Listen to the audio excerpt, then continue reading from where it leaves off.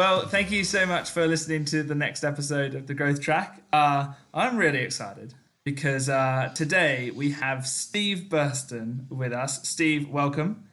Thank you. Well, it's great to be here, James. I don't know if the growth track is actually about your moustache. Yeah, well, it didn't start like that, but now, and it's so good that you've just come to talk to us for 20 minutes about my mustache. I Yeah, it's think fascinating. I could talk about that moustache for 20 minutes. if I, people that obviously people can't see us right now, Steve and I are No. recording on a call from our homes, but right now I've probably got a little bit too much stubble on the side at the moment. I'll probably clean shave that back and just give the moustache the emphasis A it strong deserves. Merv Hughes Yeah.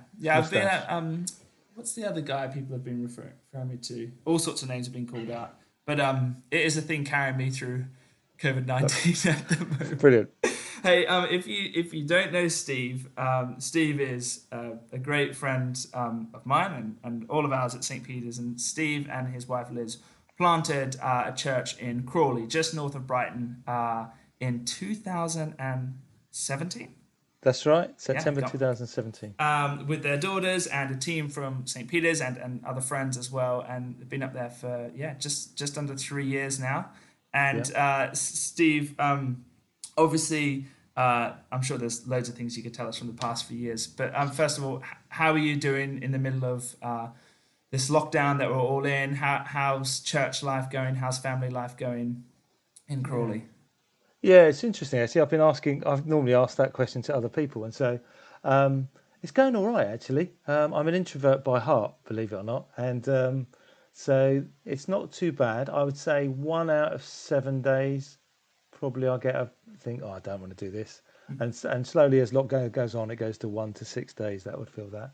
So there are some real challenges with it, but it's been really great to have all our three girls back. So Grace is back from St Nicholas and Bristol University. So she's been with Toby down there Yeah, and great.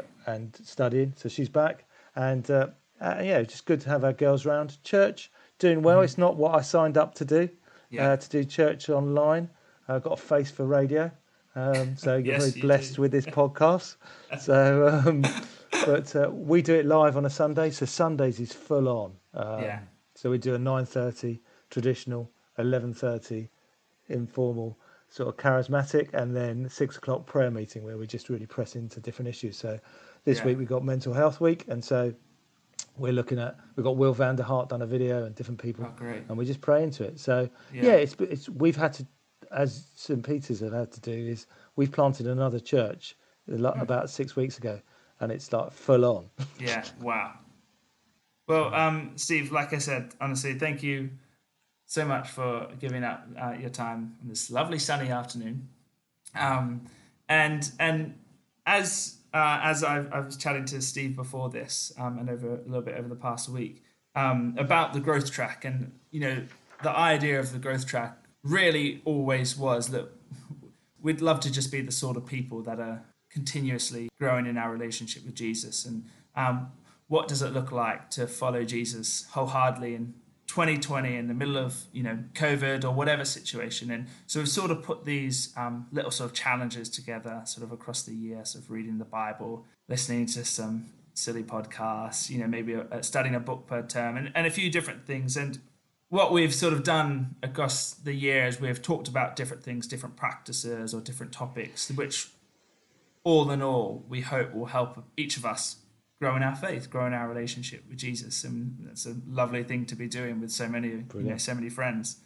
And today, we're going to have a conversation on resilience. What is resilience?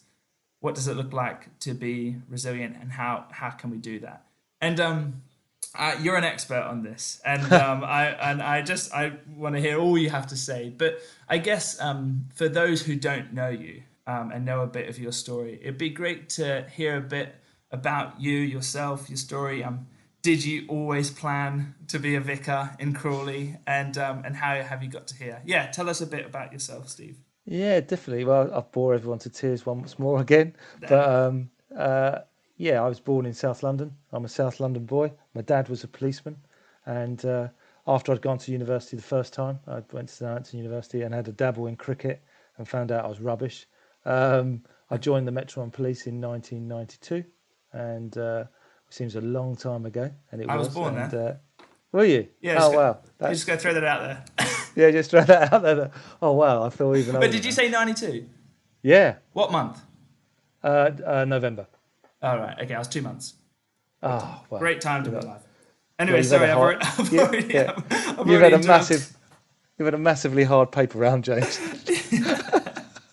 I'm so sorry. I've interrupted already. Please That's continue. all right. And then so I was a uniform PC for several years in South London. Then I became a detective, and then went on to different robbery squads and different surveillance teams as a detective, and then was an undercover police officer for 7 years, being deployed throughout the UK and a little bit further afield sometimes, and also had did courses within the police, which was one of those body recovery, and so played a part in the recovery of bodies after the tsunami. And after the Edgware Road bombings, so the London bombings of 7/7, I Yeah. was in charge of one of the crime scenes there, and so led a body recovery team in the recovery of some of the victims in that. And so, what my journey, I wasn't a Christian for lots of my police career up until 2007. So 2005, when the London bombings, I wasn't a Christian. Um, and I thought the way to get through life was to man up, to step up, and mental toughness was carrying on despite all the things that were sort of alarm bells telling me to stop. And in 2007, I was married by this stage to the lovely Liz, who was a police officer as well. We met over a starry-eyed custody suite, and I thought she's not too shabby. and, and we got plucked up the courage to get married in 1997 when you were 5. Yes. Yeah. Just yeah. Just Helpful the, for me to know. Yeah. Okay. 5. Yep. Great. yeah. And we had 3 daughters by 2007, but our marriage was going down the pan really. My habits, I'd worked ridiculous hours, so I was working between 60 and 90-hour weeks at this Wow. point, because I felt that I needed to be needed, and the Metron Police couldn't function without Steve Burston at work, and with the police the demand is always there. And also I was drinking quite heavily socially, not as a alcoholic in any shape Yeah. or form, but binge drinking was definitely a way that I cope with some of the stuff I'd seen. I Yeah. was going in on myself, and me and Liz stopped communicating, and we were growing further and further apart. What then happened in 2007 is my twin sister Suzanne, who I was born on Christmas Day, a lot earlier than you, James. On Christmas Day, but I was a twin, and my twin sister was spina bifida, which means she never was able to walk, so she was always in a wheelchair. But very unexpectedly in 2007, I took a phone call from my brother and from Liz to tell me that my sister had suddenly died in Worthing Hospital from septicemia. And about 2 weeks later, having not taken a break at all and just gone straight back to work, so the way I cope with things was work harder and harder, Yeah. I suddenly felt that I had dislocated my shoulder, and I drove across London. I was in Hackney working on a job, an armed surveillance job in Hackney. By this stage, I was a detective inspector in charge of the London Crime Squad South. We're in charge of several armed surveillance teams. And I drove across London to my GP, and my GP told me that I was having a heart attack. I had a further heart attack in St George's Hospital, and my life unravelled. And I couldn't be a policeman, I couldn't be a father, and I couldn't be a husband. And when Liz came into the hospital, we finalised our separation and decided that the best thing for me to do, because I didn't want to carry on in any shape or form, was to move in with my parents when I came out of hospital. And by the grace of God, I came out 2 weeks later, and they told me my heart had gone into spasm through stress. And then went back to my mum and dad's, and whilst at mum and dad's, being there 3 days, I think there was a knock on the door by the vicar of Ashington Church, not James Decast that many of us know, but a bloke called Chris McClay, and it was a charismatic church. And he came and knocked on my door, and I thought, what on earth is this idiot doing at my door, the vicar? Yeah, I genuinely thought that. I thought, oh, great. What I now Yeah. know is Liz's mum and dad, who still go to Ashington Church and live in the village we used to live in. Yeah. Uh, had sent him, and I gave him my life story, which was about 2.5 hours, and I go into a lot more details into some of the things I've seen and dealt with. And I thought, you come round, you might as well have it. Come on, Vic, Yeah. step up. He listened, and he had drunk his tea and cake, and then he looked at me and went, "Oh, quite a rich life then." And I said, "Yeah," and he was quite posh, is Chris. And then he looked at me and he said, "I've got two bits of advice for you, Steve." He said, "One is that know that you're loved by God." And I thought, "Yeah, having a laugh, ain't you?" And the next thing was read the Psalms, because I think you'll find a lot of help in them. And I just thought, what a load of rubbish. And he left. And about an hour later, Lizzie knocked on the door and was in tears and said, "Look, I still think we've got a chance in our marriage despite everything we've been through, all the mistakes we've made, but I think I want to fight for it." And we cried, and in many ways, Liz had done nothing wrong in any shape or form, but she was willing to fight because she still loved the man she married and fell in love with, and I just needed to find myself, which is sort of a cliche sort of phrase. About 3 days later, got to a point where I couldn't really breathe anymore. I was really so low I couldn't get out of bed, and I contemplated hanging myself, and went through the whole process of that in my head. And then my mum had brought down, after the vicar had come, our family Bible, because we weren't Christians and we only had one. Yeah. And so I had a choice between ending it all or reading the Psalms. And I opened the Psalms, and I opened it, flicked to it, and it opened at Psalm 121. Lift up your eyes. Where does your hope come from? It comes from the hills. And which is always funny in our church now, because we've got our kids' pastors called Reninka Hill. And so we always say, "Where does your hope come from?" It comes from the hills. Yeah. And those words changed my life. And then I read Wow. through the Psalms all that afternoon, read them all, and found a God I could be angry with, could be frustrated with, could pour out my heart to, that was going to drag me out of the pit onto a new rock and give me a new song, as Psalm 40 tells us. And I just found words that I could talk to God that I'd never been able to do. And then suddenly I was just hungry for the Bible. I preached about it a few weeks ago, about how that was just an exciting time. And I just want this lockdown time to be that time when I cannot get enough of God's word. Yeah. And I went through the Gospels and found this bloke called Jesus that I thought was this quite middle class looking Robert Powell white bloke, but I've discovered to be this revolutionary man that was just very attractive to be drawn towards, and you wanted to know more about. And it was like this sort of wishy-washy, mamby-pamby Christianity was nothing like in reality. In reality, it was a revolutionary, radical call to obedient discipleship, and I just fell in love with Jesus. And it sounds cliche for a vicar, but even at my lowest point, I felt a few days into reading the Psalms that God was calling me to be a vicar, and I just laughed because I was on this really well-paid job and I was going to go back to it, and I thought I could be a vicar when I'd retired in another 10 years' time. Yeah. Because as a policeman, you retire after 30 years. I thought, I can do that, and that'll be like a hobby or something like that, and I could be a vicar then. But God was quite clear, and that even at that call, I suppressed it. And then a few years later, Chris McClay, the same vicar, preached about calling, and said about doing a 30-day Ignatian retreat, which is about the bloke who founded the Jesuits. And what he said to people when, his story was he was a soldier, Ignatius of Loyola, and he was a soldier that was wounded in the Battle of Paloma in the 16th century. And as he recovered, he read the story of the saints and came to faith, and he founded the Jesuit movement, which is, you see in the film The Mission, Robert De Niro, that kind of people that just go around the world to evangelize. And he said, if you want to find your meaning in life, you should dedicate 30 days to God and go in a retreat. And we did, because we're a full-in family. We still are. Yeah. We're either in or out, as Yes. Mickey Flanagan would say, or either going out or in. But we're definitely in kind of people. And so we're fully into the call. We did a 30-day retreat, and we went to 4 different churches on that, and all the vicars preached on feeding the 5,000.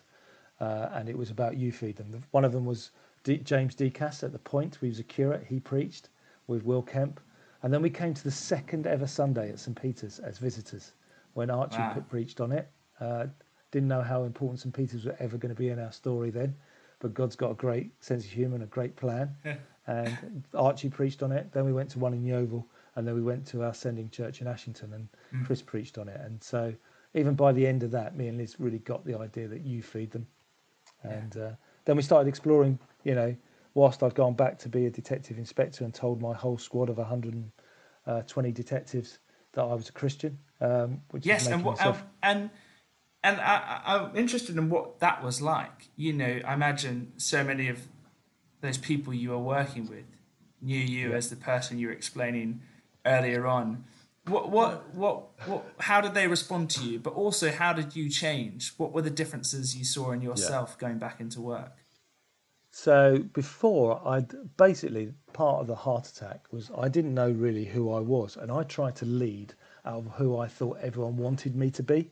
So I was this larger in life figure, this extrovert, when actually I'm a big introvert, and I was this big detective that was, like I used to even puff myself up in the yard, say, right, come on, Burston, Yeah. be up for this. Because Metropolitan Police detective squads are full of big characters, and you've got a big character to survive, which I thought. And so I led out of fear, I would say. And so I'd always have the right decision. I'm never really collaborative, but I would really get the job done. I was very, very successful, but it wasn't a healthy way because I was leading out of someone who I wasn't. And so I made the decision. So after 6 months off work, seeing a psychotherapist, which I recommend to everyone because it's great to talk Yeah. to someone about yourself. It's a bit like therapy now. I've got Yeah. you, James, as my therapist right Yeah. now. I And wish. yeah, let's see what advice comes back at the end. Yeah. Yeah. My I life have was all no right until idea. that life was all right till that podcast. Yeah. Yeah. So I did 6 months. Me and Liz really talked through whether I'd go back to the same job, whether I was going to go back into uniform and become a relief inspector. But Liz turned to me quite early on in our journey as we restored our marriage together. So our stories was on a separation as we were separated for 7 months. Yeah. Restored our marriage over that time. Learned to fall in love again. I think one of the things from the psychotherapist sessions, which was so telling, was we did Myers-Briggs, and whatever you think about Myers-Briggs, it's not a definition thing for Yeah. us. It's just a guide. Yeah. But Liz read my profile from my letters, and she laughed and said, "That's not you, is it?" Huh. And I went, "No, that's me." And literally no one knew who I was Wow. because I wore so many different masks, and even my wife. So we had to learn to fall in love again, which was great. And we make a vow every day now to fall in love, and we talk about it every single day because we'll change. And that's my advice to any married couples: is fall in love every day, because you'll change and they'll change, and you'll just change. You'll fall in love together all over again. Yeah. That's And great. so we fell in love again, and after 7 months got back together. But Liz spoke to me very early on to say, I think you should go back to your same job because it'll kill you going back into uniform. But actually go back, but do it differently. And we discussed what that looked like. And it was accountability. It was making sure I wasn't the hero in the story. It was making sure that I led out of who I was. And so on the first day, I walked back into our covert base in South London because it's a surveillance team and we work covertly. We worked Yeah. on gangs. And sat them all down, 120 of them, and said, I've got something to tell you, boys. And everyone's going, oh, Bursty's back. Great, yeah, great. It's all right. The pub's going to be great again. It's like, oh, no, I've now got to tell them this story. And I just told him, I said, look, I found Jesus Christ. I've come to faith. Wow. I've restored my marriage. He's restored my life. I'm going to lead very differently. And I could see everyone thinking, the boss is gone loopy. And I was like, but the thing was, because I'd been an undercover police officer, because I'd been successful, and Yeah. because the way I led, though it wasn't myself entirely, one of the things I've always been the captain of rugby teams or cricket teams, is I always really care too much about that sometimes with the people I'm in a team with. So I will Yeah. die to myself sometimes. And so people were really for me. And they were just like going, oh, wow, okay, Bursty, because that's what people call me. And we'll see what it looks like. And really positive. And what it meant was that I led far better. And that I led, the way I led was collaboratively. I didn't have the monopoly on good ideas. Yeah. And my door was always open. And it led to so many great conversations with people who were struggling with things that I'd struggled with, but came to me because I'd made myself vulnerable and I made myself accountable. By telling them on the first day, I made myself accountable. They were watching me like a hawk to say, Yes. is this real? Yeah. Is this transformation real? And Yeah. that Wow. wasn't for me to prove, but it was for me to keep my relationship with Jesus alive every day, because I couldn't do it under my own strength. It could only be an act of the Holy Spirit that stopped me swearing at crime scenes. Yeah. So I had Wow. to learn. Yeah. Well, what? So I guess it's safe to assume you never saw yourself as a vicar in Crawley one day, and No, it's really never. No, not at all, really. Because, one because I know who I am, and I still yeah, can't believe it in many ways. Because God's got a good sense of humour, and yeah, me I either. still haven't got a clue what I'm doing, James. But God seems to have something that He's doing. But looking back on my life, there was a moment I was the only person in my school to do O level, which is I'm that old, but it's GCSE now. Yeah, explain that to me. Religious education. Yeah, And my whole family, when I was 15, used to call me the vicar as a derogatory term. that is and great. and how it's changed that I am Yeah, now a vicar. And I go, look, you made this happen, you lot. yeah, your fault. Look what you've Yeah, done. yeah. And so Oh, I think the big difference to me was doing the Holy Spirit. The Holy Spirit was about a few weeks after I'd come to faith. A really good friend of mine, Patrick Pearson Miles and Chris McClay, prayed for me in the church, and I was carrying a lot of hurt, a lot of wounds. I used to have nightmares about a certain deployment that I'd done as a police officer every night, and they prayed for me, and the Holy Spirit came on me, and I can only say that the love of God just poured into me. Never had another nightmare since, and I just want to walk with that feeling, that presence of God every day. I know when I've got out of my patterns that doesn't happen, but my goodness, what that was that was the moment that was like changed everything. And I think as Christians, and I've done it quite a lot, I can get God in my head, but only He can transform, restore, and heal my heart, and only the Holy Spirit can do that.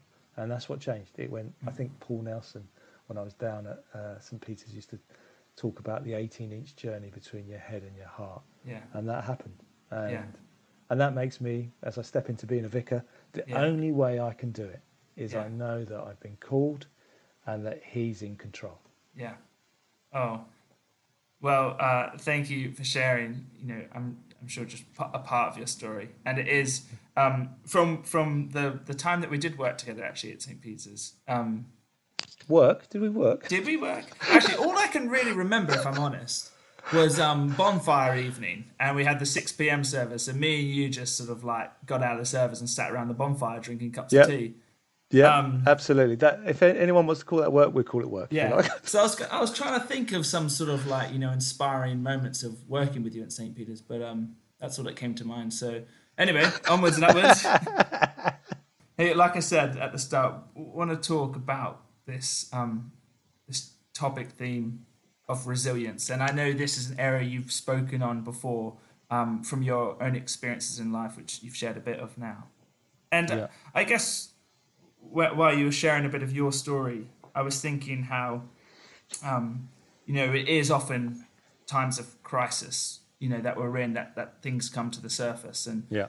and you explained some of your experience of that, and I imagine for a lot of us right now, we are in this global pandemic, we are in this crisis, and for each of us it might look differently, but I know personally there's things coming to the surface which I can bring to God, I can try and bury away, and this topic of resilience I think is so relevant right now, and I want to just open up and ask you, and Steve, what do you think it means to be resilient? Yeah. It's a word that's bandied around quite a lot, actually, in many ways. And so, I think the one thing I would say about resilience immediately, the definition literally means is how you bounce back. Resilience isn't being mentally tough, which means mental toughness is not carrying on regardless. Mental toughness is putting your hand up and saying, I need help.